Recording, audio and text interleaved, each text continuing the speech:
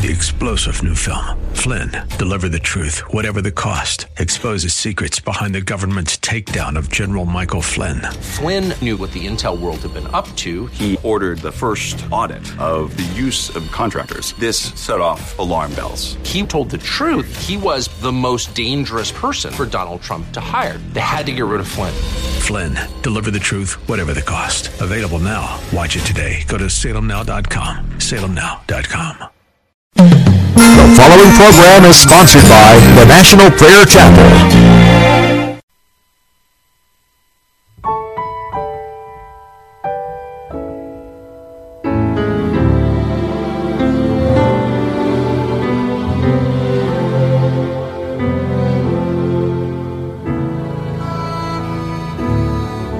My shepherd will supply my need. Jehovah is his name. In pastures green he makes me feed beside the living stream. He brings my wandering spirit back when I forsake his ways, and leads me for his mercy's sake in paths of truth and grace.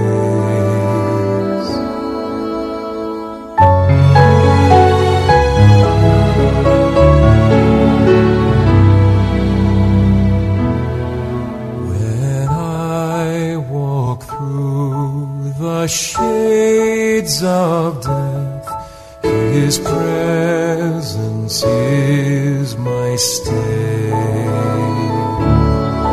One word of his redeeming grace drives all my fears away. His hand in sight of all my foes doth still my table spread. My cup with blessings overflows. His oil anoints my head.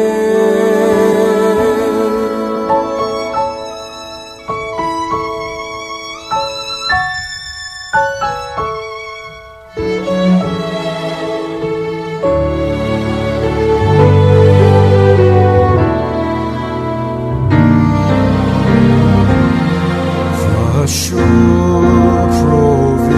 provisions of my God attend me all my days. Oh, may thy house be my abode, and all my work be praised. There would I find settle rest while others come and go. No more a stranger nor a guest, but like a child at home.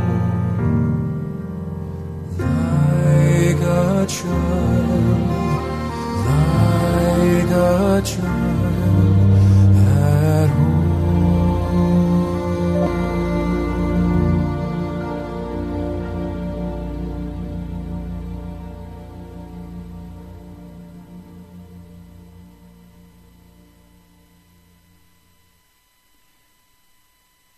I want to share with you today one of the strangest stories in Scripture.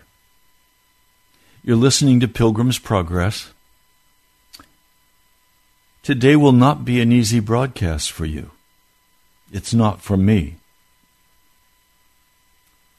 Somehow we have to sort through the world, the flesh, and the devil, and understand what it means to walk in the Spirit. And we have to know what is the price of the anointing that we pray for. How do we deal with that? Well, let's begin with prayer. Lord Jesus, I come today to this broadcast with a heart full, excited to share this good news, but terrifying news with your people. I pray you'll encourage your people to step forward in obedience to the Word of God.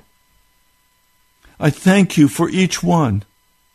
For Lord, I recognize that many don't come and listen because it's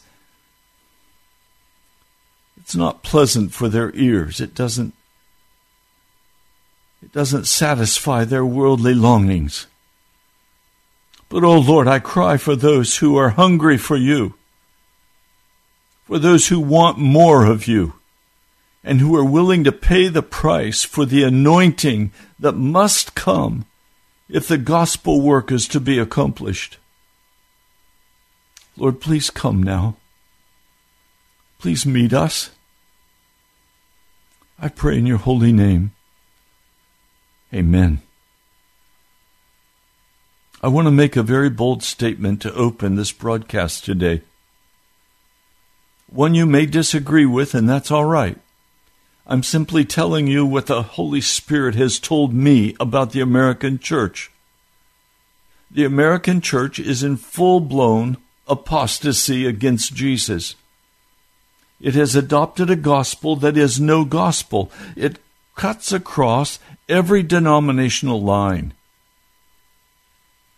I remember listening to a very powerful preacher, an Anglican bishop. He was speaking at a men's breakfast, and I was in attendance. He spoke about Jesus and a wonderful story he gave us about Jesus. But when it came down to the end of his message, he pulled the punch, did not talk about obedience, did not talk about repentance, did not talk about the blood, did not talk about the power of the Holy Spirit. Instead, he ended his message on a very flesh-pleasing tone about how wonderful everything was and how it was so nice to be a follower of Jesus. He lied to us. He did not tell us the truth.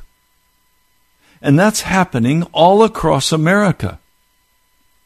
Recently, research was done by the George Barna Institute, and they came forward with the same conclusion. He said, the American church is in full apostasy. We'll be speaking about that apostasy this week. Part of it is moral. The American church wants to do things right. They want to be pleasant and kind and nice. They don't want to cause trouble. They don't want to rock the boat. Let's just all get along. Let's be tolerant one of another. So homosexuality is accepted in many denominations. Perversion of every type. Divorce, abortion. That's all right. Let's just love them. That's not the gospel of Jesus. The gospel of Jesus teaches amputation. It's also become therapeutic. That is, everything is about how we feel. It's not about who Jesus is. It's about how we feel. It's self-esteem. It's the old Robert Schuller message of self-esteem. Strategies for success in life. Strategies for feeling good about yourself. If you go to the bookstores, Christian bookstores, you'll find the majority of shelves are loaded with therapeutic books, psychological books, not gospel, no call to holiness, no confrontation with sin. And then the American church has adopted a deist position. That is, the American church has made a decision out of practical experience in their lives that God wound everything up. He's there, but he doesn't answer prayer. In other words, you cannot expect to go in the prayer closet and see something dramatically change in the physical realm because you prayed. Well, that's a lie. The reason God doesn't answer prayer is because he will not answer the prayer of a person who is walking in sin, unless it's a prayer of repentance. A man this past Sunday asked me, "Pastor, will you please pray?" And he named what he wanted me to pray for. I said, "No, I can't pray for you because I see the sinful behavior you're doing. How can I pray for you for healing in your body when I see you abusing your body in this way?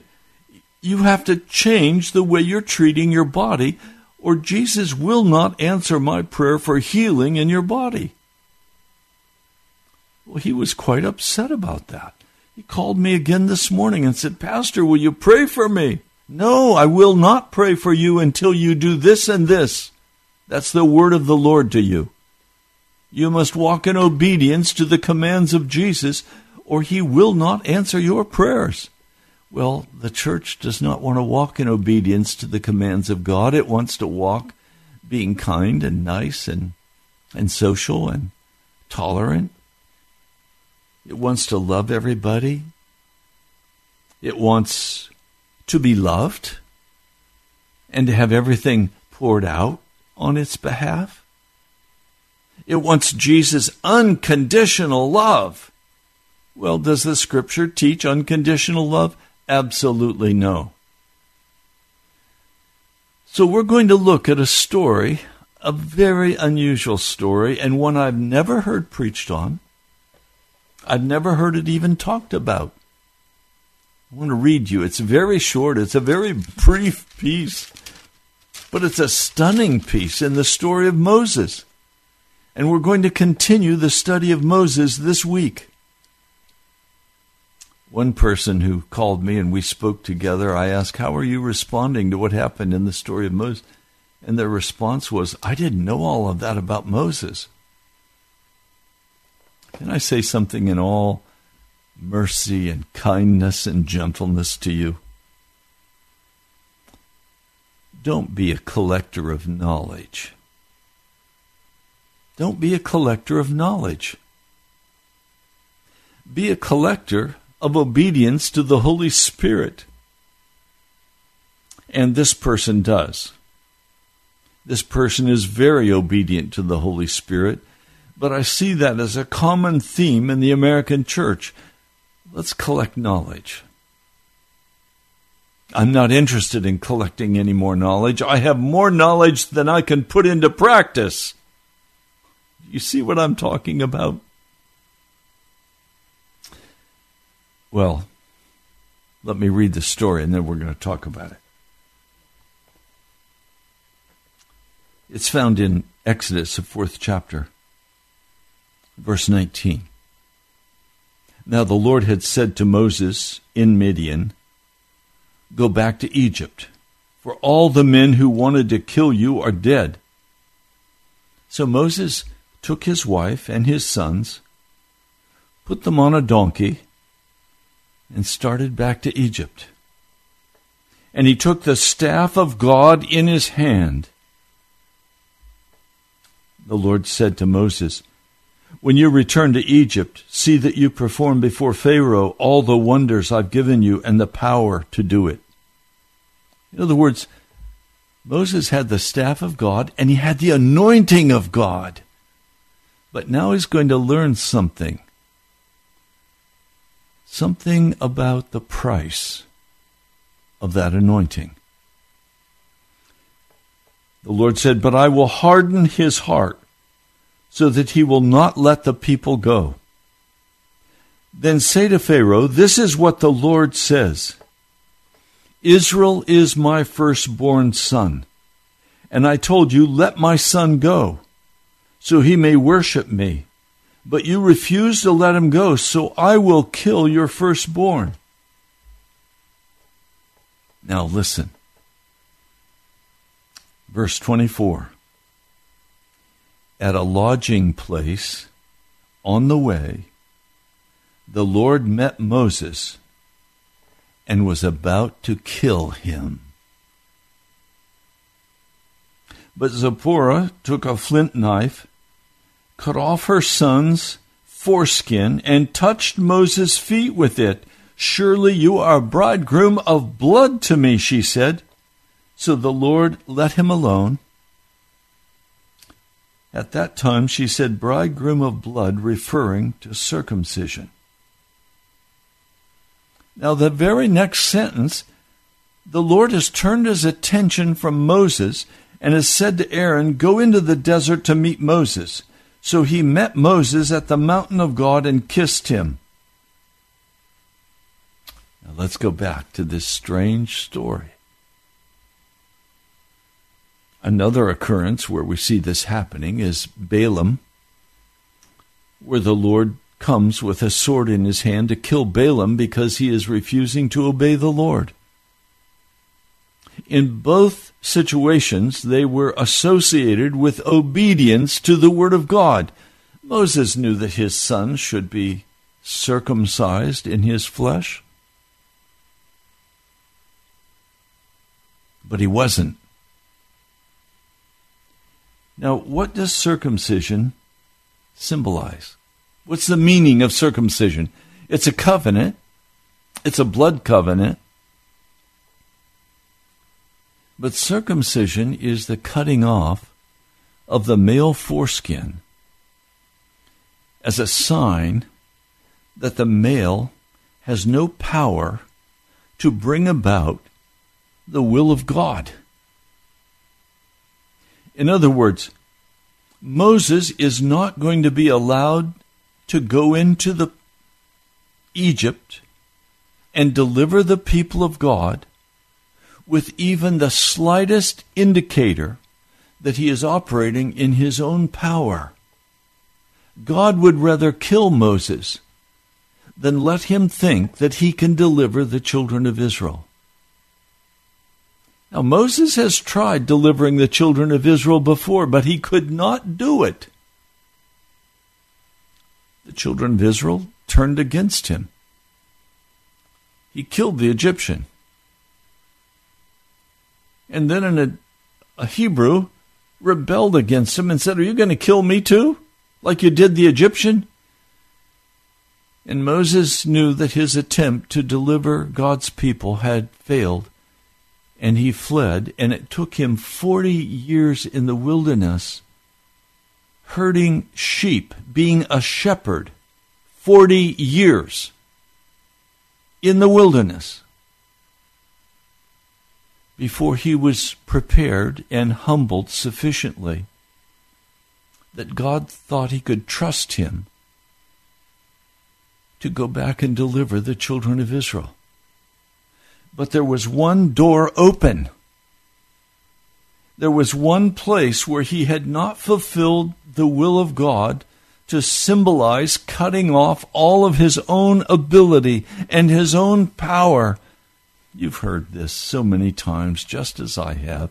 God helps those who help themselves. No, he doesn't. He may kill you. Either this is done by the power of God, or it will be a total failure.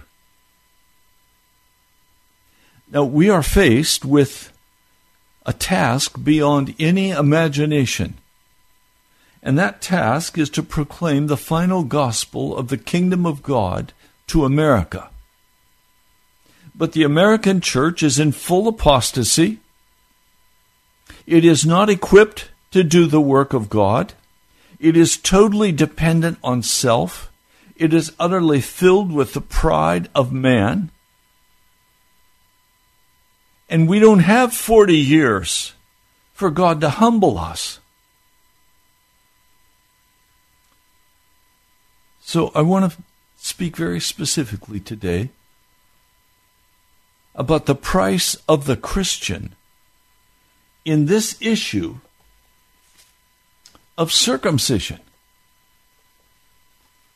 I want you to understand what I'm talking about. It's not a simple issue. Let me read for you Colossians, the 2nd chapter. I'm going to begin in verse 11. In whom we were also circumcised, with a circumcision done not of human origin, by the stripping off of the body of the flesh, in the circumcision done by Christ. In other words, Jesus comes to us, we call this the new birth. And the flesh, the old human nature, is stripped away. We are circumcised. That is the price of the anointing of God on your life. You must be circumcised by Jesus. You must have all self cut off.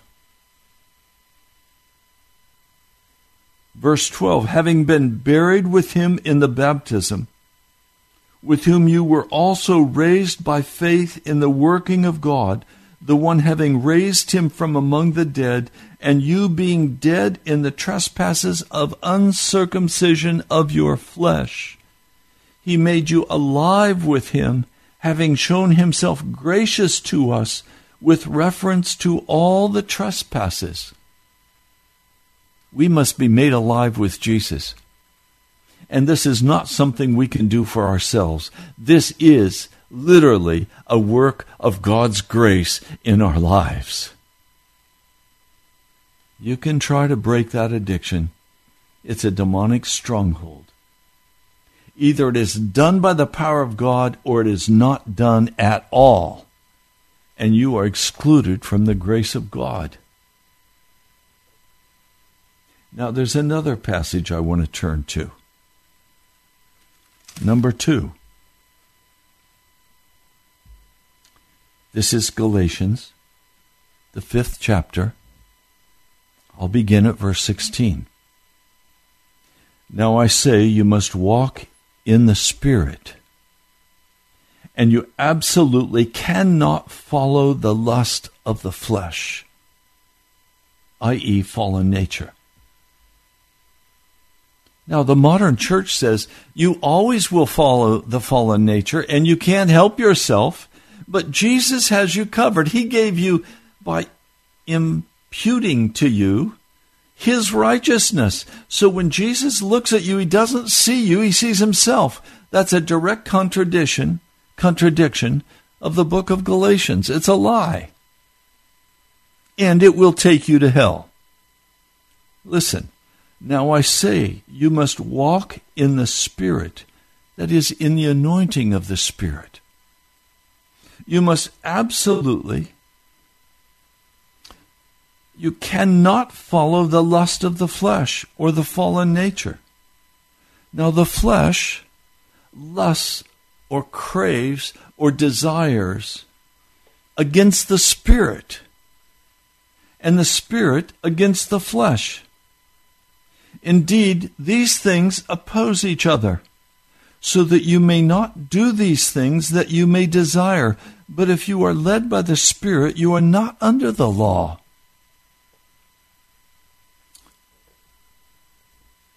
Early Sunday morning, the Lord gave me a very brief vision. I was lying in bed. I was worshiping the Lord, as I always do. I take a few minutes when I wake up in the morning to begin to just thank him for a new day, to ask that only his will would be done in my life through that day, to dedicate myself utterly to the work of the Holy Spirit, to ask him to please bless the worship service that was going to be held at 10 that morning. And suddenly, I was given a vision. Very brief. I was on the edge of a great abyss, a terrifying abyss. I could not see the bottom. And as you look down into the abyss, you feel a little bit dizzy, like you're going to be pulled over into it. And for about 2 feet, there was a very slippery edge right on the edge of that abyss. You could not stand on it without sliding in and falling. You could not rescue yourself if you stood on it. You would slide into that abyss. And at first, as I stood there looking at it, I said, Lord, am I looking at an abyss? I remembered the sermon, Sinners in the Hands of an Angry God, how Jonathan Edwards described the life of the Christians at that day in his congregation as right on the edge of the abyss, and they were about to slide in and be taken into hell. I said, Lord, is that my spiritual condition? Are you showing me? And suddenly, right beside me, I could see, as I looked down at the abyss, I looked my eye just to the right, and there stood a man. I couldn't see the man. All I could see was from his knees down. And I immediately recognized the big black boots this man was wearing. I had just had a conference with this man and had urged him to leave his alcoholism and turn to the Lord Jesus. He has not done that. But I urged him not to drop into the abyss. And I watched as he lifted one foot with one big black boot, and he put it on that slippery surface. And then he began to try to lift the other one, but his foot slipped, and he immediately pulled back. And then he lifted his other foot, and he put it up on that slippery slope, and he tried to get a foothold. He wanted to stand right at the edge of the abyss as close as he could without falling in. Several times he tried to stand on that slippery slope, and each time he couldn't. And each time he pulled his foot back. And then I was awake out of the vision. And I began to cry out for this man. And say, Lord, he's like so many Christians. They keep lifting up one foot and putting it on the slippery slope and expecting to stand, but they can't, so they pull it back, and then they step up with the other foot thinking that it will get a grip, but it can't. So their life is always feeding the flesh and then doing something in the spirit, praying, reading the scriptures, trying to do something worthwhile. But then they go right back to the television. They go right back to the entertainment of the internet. They go right back to their alcohol, some wicked practice. They go right back to their lust of the flesh. And then they go back and try to go to church, pay their tithe, do some things that might please the Lord. And they go to church and there's no rebuke for their double life. There's no rebuke for their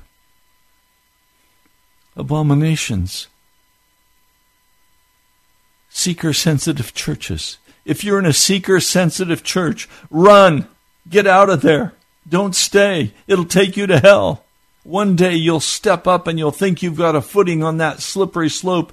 You'll bring the other foot up and you'll slide right down into hell. Don't do it. I'm pleading with you today. The cost of the anointing is to walk in the Spirit and not in the flesh. The cost of the anointing of the Holy Spirit, the cost of the anointing of God, is to utterly cut off the world, the flesh, and the devil. Now, I have a confession. My confession is this: that I've been working, struggling, praying, crying out to God now for a number of years to fully understand and to have identified for me every way in which I perhaps might still be walking in the flesh. I had an example of that this last week. I've been helping a pagan couple by helping them financially. And I grew tired in my spirit of helping them financially, because they don't appear to be making any progress in resolving their situation. They live in an old, rickety van.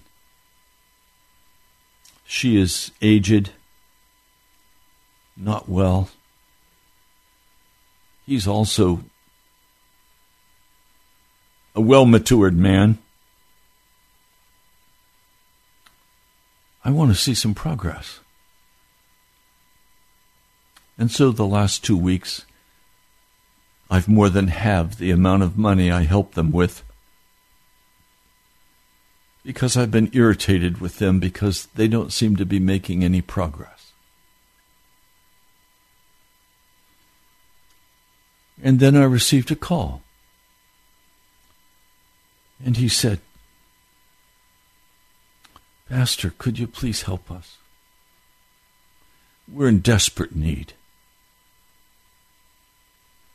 And immediately the Holy Spirit confronted me and said, "Help them." So I began to pray about it. And the Lord said, "Did I tell you to help the poor?" "Yes. You told me to help the poor." "Did I tell you to judge them?" "No, you did not." "Do I help you even when you don't make progress?" "Yes, you do." "Then go and be generous." So I went and I was generous, and I gave them the amount I used to give them. And I rejoiced all the way. I repented for my attitude. I knew it was not my money, it was the Lord's money, and I was acting like it was my money. So about 24 hours later, I received another phone call from them. And they said, "Pastor, a tire blew on our van. And we had to buy a used tire, and it took all the money that you gave us. And we have nothing to live on till Friday. Could you help us again?" I immediately said, "Yes, I'll come right now." And I gave them again the same generous amount that I'd been giving. And I rejoiced. For the Lord tested me to see if I would cop an attitude again of thinking that they should somehow be changed. Oh, I've invited them to church. They came one time. They never came back. Is that okay? I talked with one man who said, "I don't help people unless they're Christians. And if they smoke, I will not help them. If they drink, I will not help them. I treat them as garbage." Oh, my brother, my sister. My heart goes out to the pagans. And I've had to weep and repent over that fleshly way of dealing with a pagan. My heart is that he would come to Jesus. He's not going to come to Jesus if I'm judgmental toward him. Oh, but he might spend part of that money on alcohol. Oh, I'm not going to help him. Oh, come on. Who made you judge? No, a man who's an alcoholic and I know he's going to, I'll buy him food. I'll buy him clothes. I'll do other things to help him. I'm not going to share in his sin of alcoholism. But do you hear what I'm saying? Pagans are not garbage. They're lost souls that Jesus loves. If you ask me what's garbage, I'll tell you it's somebody who calls themselves a Christian, but they're still insisting in rebellion against the Most High God. They want the anointing of God, but they're unwilling to pay the price. And I've been garbage. And sometimes I'm still garbage. God specializes in taking garbage and making it into something beautiful. Do you hear my heart today? I love Jesus. He's been so gracious to me, so kind to me. And by the way, I just need to insert this very quickly. At the end of the 30th of July, we were $1,000 short for radio. On the 31st, I went to the post office and there was a check from a precious sister of ours. I say ours because she's a sister with all of you too. She'd sent a check for $1,000. July is paid for. That is a miracle of God. That is grace upon grace upon grace. I didn't sell anything. All I did was invite men and women who were moved by the Spirit to do what the Spirit called them to do. The Lord is so gracious. And He specializes in garbage redemption. And He makes something beautiful out of us. He reached down to the bottom of the barrel and He grabbed a hold of my life. And He said, you know what, I can change this person and I can use them for the gospel of Jesus Christ. I can transform him. I can make him into a new creature. I can take away his sin. I can wash him clean. His heart can be filled with joy.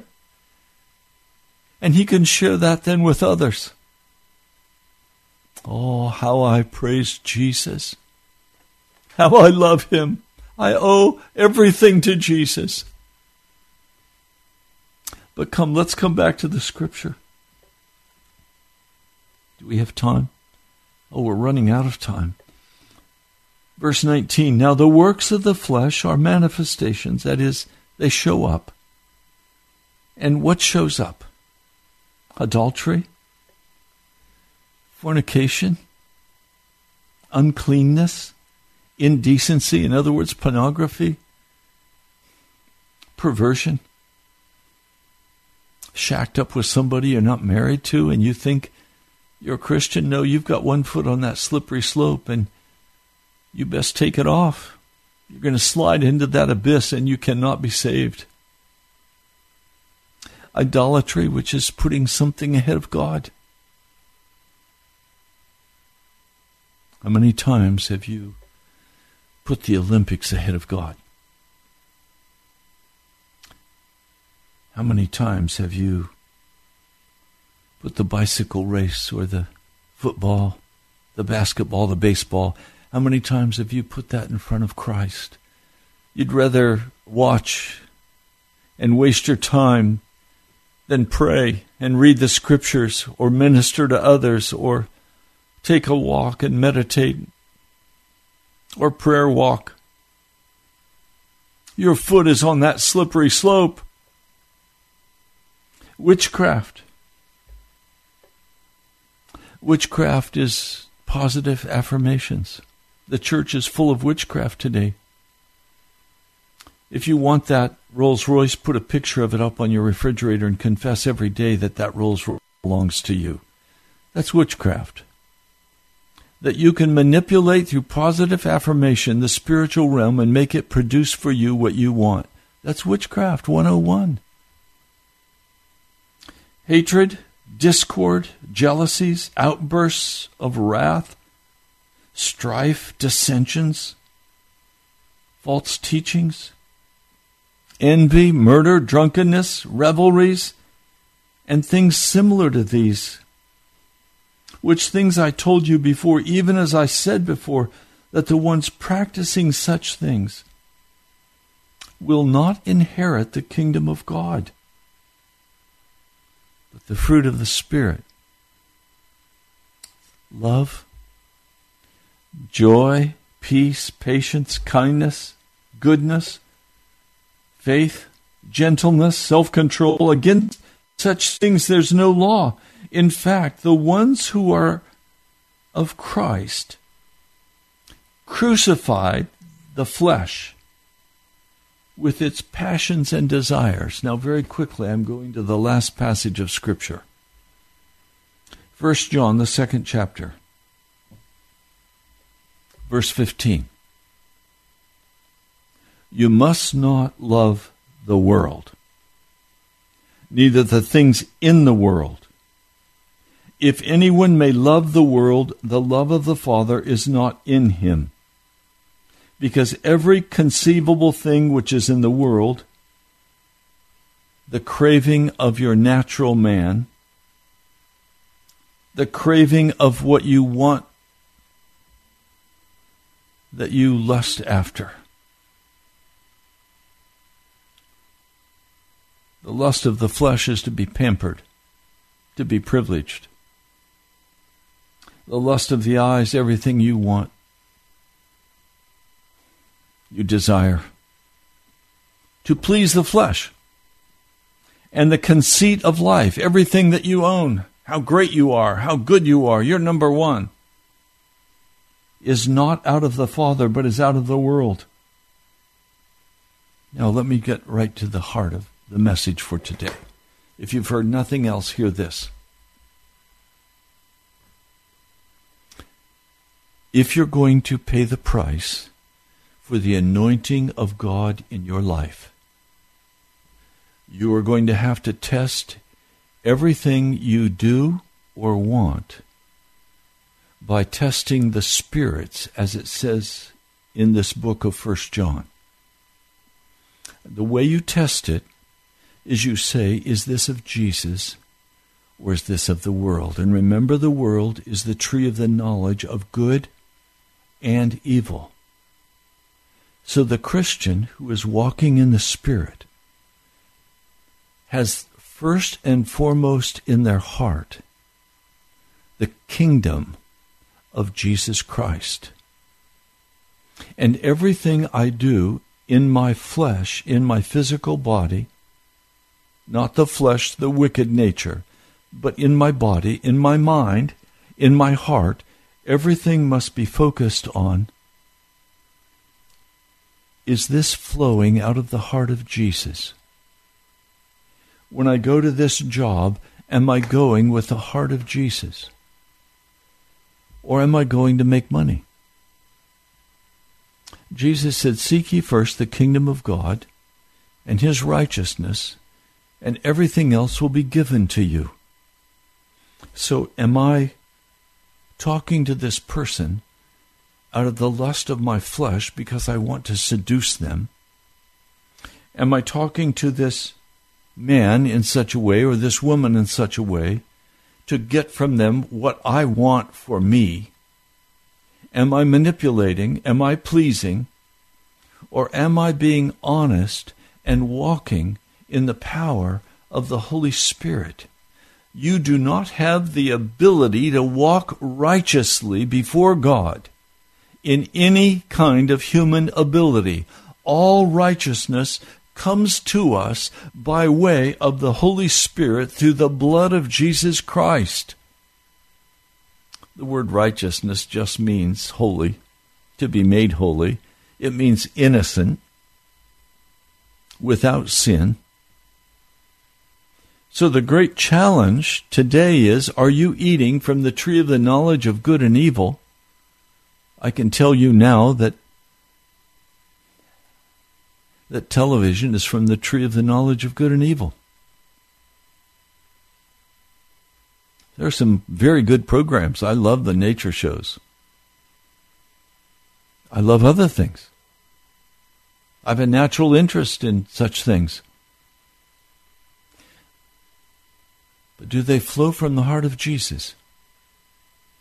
If you look at that nature as the second book of Scripture and you are looking for the glory of God, that's one thing. If you're looking to see the lions fight, that's a whole different book.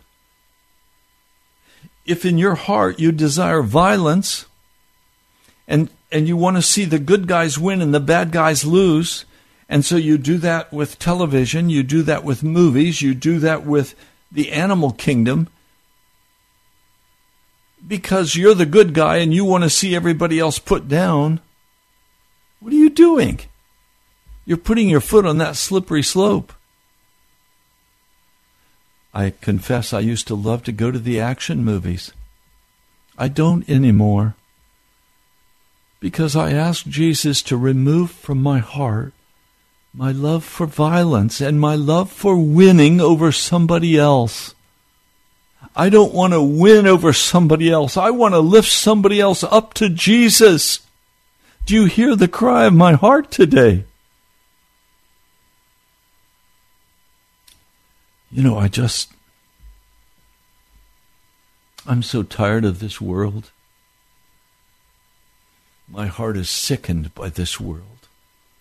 My heart is broken by this world. Much of what we see is filled with indecent lust, indecent pictures. It's impossible to look at television without seeing ads that are utterly indecent. It's impossible to go on the internet and not run into absolutely indecent things. Job made a covenant with his eyes that he would not look upon that which was unclean in a woman. Same goes for a man and a woman. You see, this is a narrow walk. This is a walk to heaven. And as we're on this journey, all that truly matters is that I bring my family, my wife, my husband, my children. I bring those I love. I bring my enemies. I bring them to the foot of the cross. If you're married, your responsibility is first and foremost to make sure that your spouse gets to heaven, and then that your children get there. It means your whole life is focused in reading the Scriptures, not watching the television.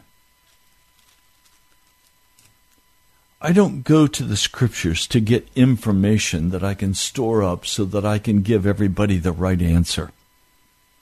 I go to the Scriptures to meet my Lord and my Savior. I go there to learn about Jesus in a personal experience with Him.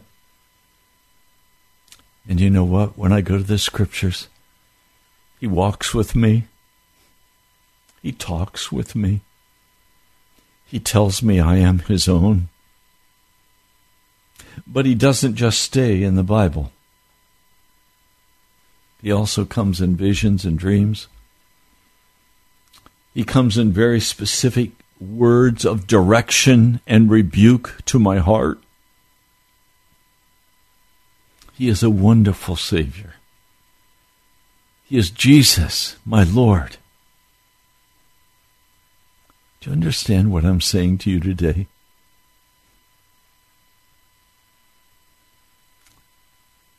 If we come and ask for the anointing of God in our hearts, if we come and ask Him for the baptism of the Holy Spirit,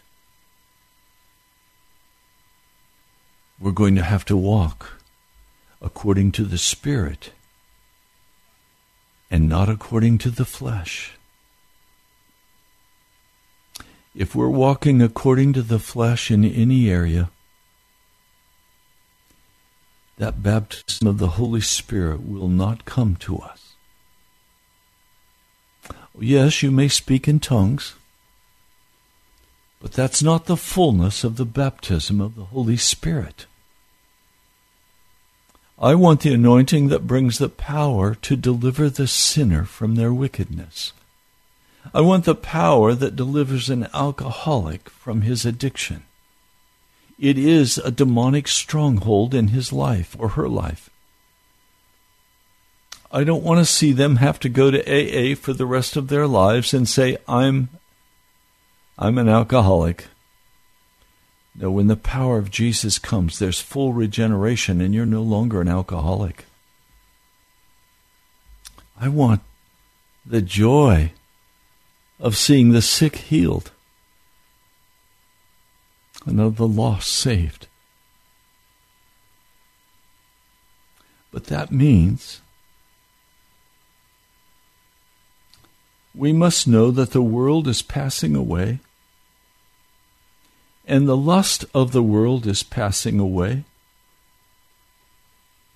And we must know that we are called and invited to pass out of this world into the eons,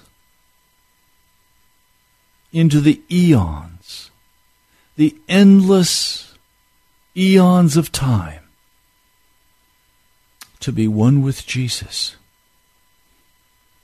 to serve him and love him and praise him and walk with him as his bride. That's what I live for. So I live to be one with Jesus, and I live to call you to be one with Jesus. And I know that some of you today are still playing with sin. You get angry. You get bitter. Some of you are living with people you're not married to. Some of you are caught in alcohol, smoking. Some of you are filled with pride, arrogance. Some of you love the entertainment of the world. You love the Redskins. The Redskins are the world. Now, I know they're not the Redskins, but I still think of them that way. I'm an old-timer. If you still think of things as in the world that you enjoy and desire, and they are not flowing out of the heart of Jesus, you're not going to go to heaven. Sin will keep you from this precious Bible, and this precious Bible will keep you from sin. And you must make a decision. Over and over and over, you must make the decision. Oh Lord, I pray for my brothers and sisters today that they will be so convicted by this message that they will turn quickly with weeping to you, Jesus, and confess their sin before you and be washed and be made whole. And that those of us who have done that, you will teach us in every way how to walk in the Spirit, to be filled with your anointing, Jesus, please. In the name of Jesus, I ask that you would do this for us. Almighty God, please come with power and authority that we could be a part of what you want to do in this world. Jesus, we need you. I cry aloud for you, Jesus. Would you come? Thank you, Jesus. In your name I pray. Amen. God bless you today. I'm praying for you. I pray the Lord meet you today, that you repent and turn to him. I'm Pastor Ray from the National Prayer Chapel. You've been listening to Pilgrim's Progress today. I'll talk to you soon. I love you.